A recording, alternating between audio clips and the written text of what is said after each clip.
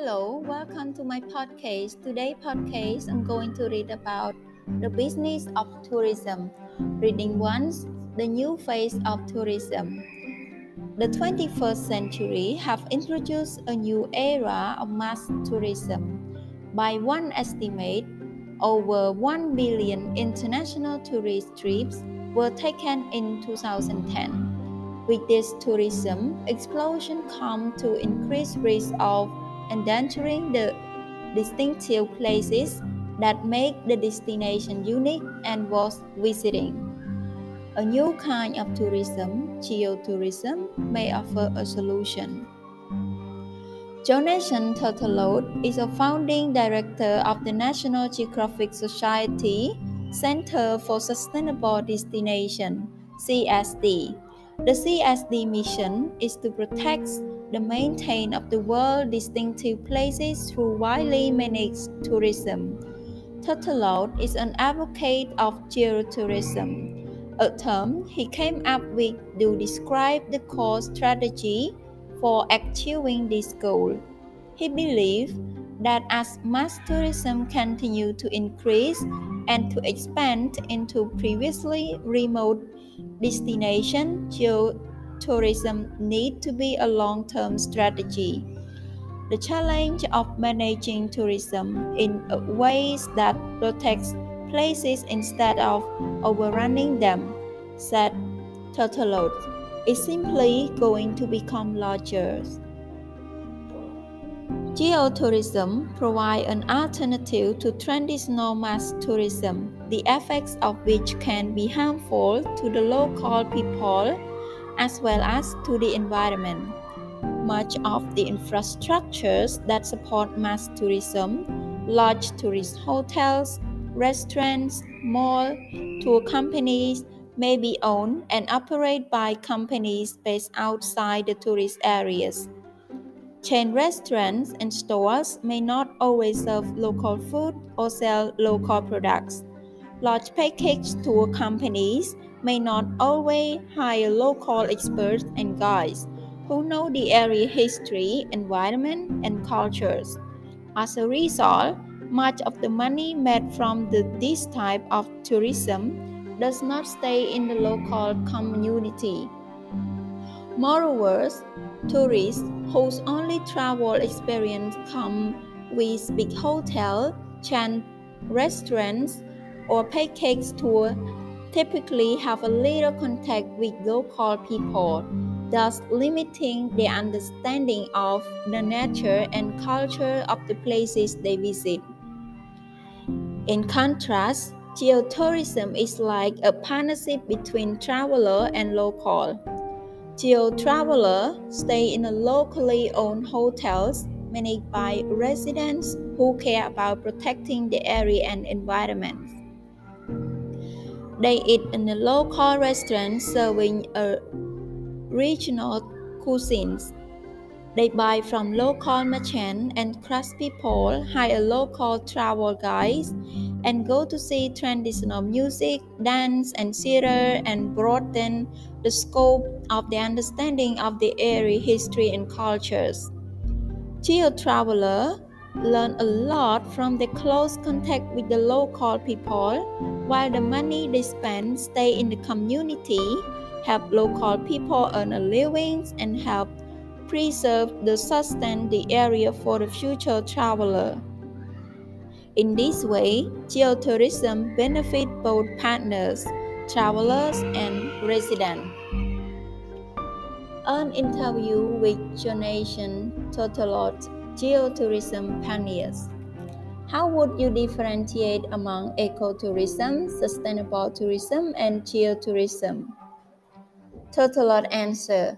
Ecotourism focuses specifically on natural areas. I'm convinced that there are elephants roaming Africa and trees growing in Costa Rica that would not be there without ecotourism. Sustainable tourism seems to say, keep everything the way it is. We needed a term that would bring the ecotourism principle out of its and cover everything that makes travel interesting. Geotourism is defined as tourism that sustains or enhances the geographical character of a place, the environment, heritage, aesthetics, culture, and well-being of the local people. What happens when tourism is badly managed? Total answer: it can destroy a place, cause, for example, an extremely vulnerable. Costs are important for biodiversity because much of marine life has its nursery in coastline areas. So development there is a highly sensitive issue.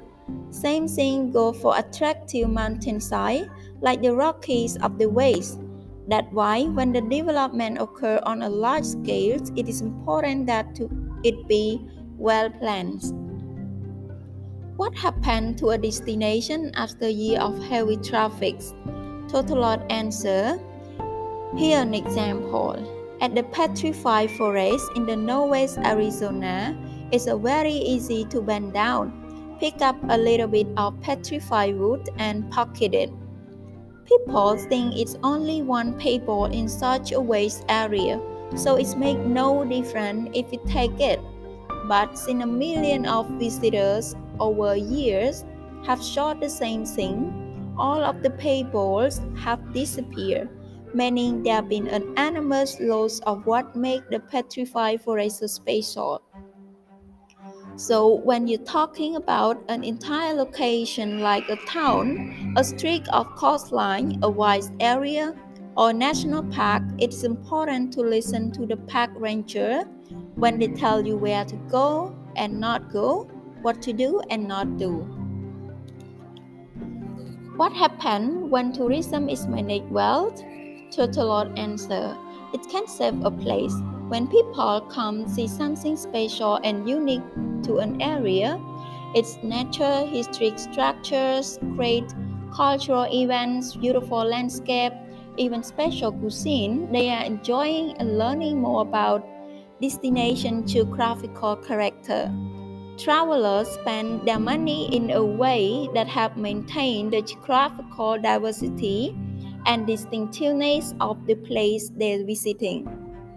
It can be as simple as spending your money at a little restaurant that serves a regional dish with ingredients from local farmers rather than at an international franchise that serves the same food you can get back home.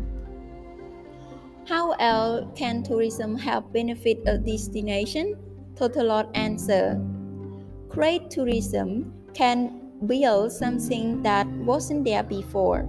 My favorite example is the Monterey Bay Aquarium in California.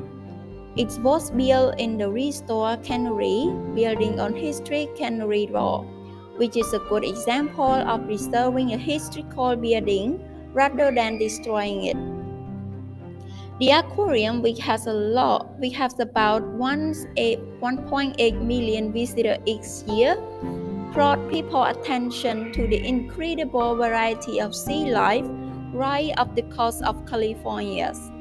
And it played a major role in the development of Monterey Bay National Marine Sanctuary. Once people saw what was there, they wanted to protect it. Are travel journalists doing a good job of promoting responsible travel?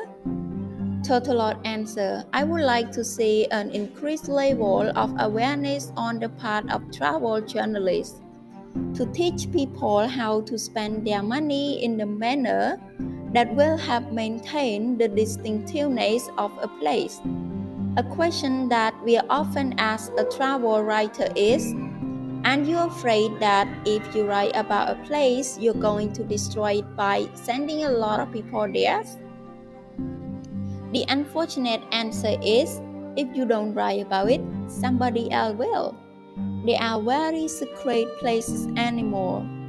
So we must now understand what the vulnerability of a place are before we visit, and to help protect that place as best we can while we are there. Thank you.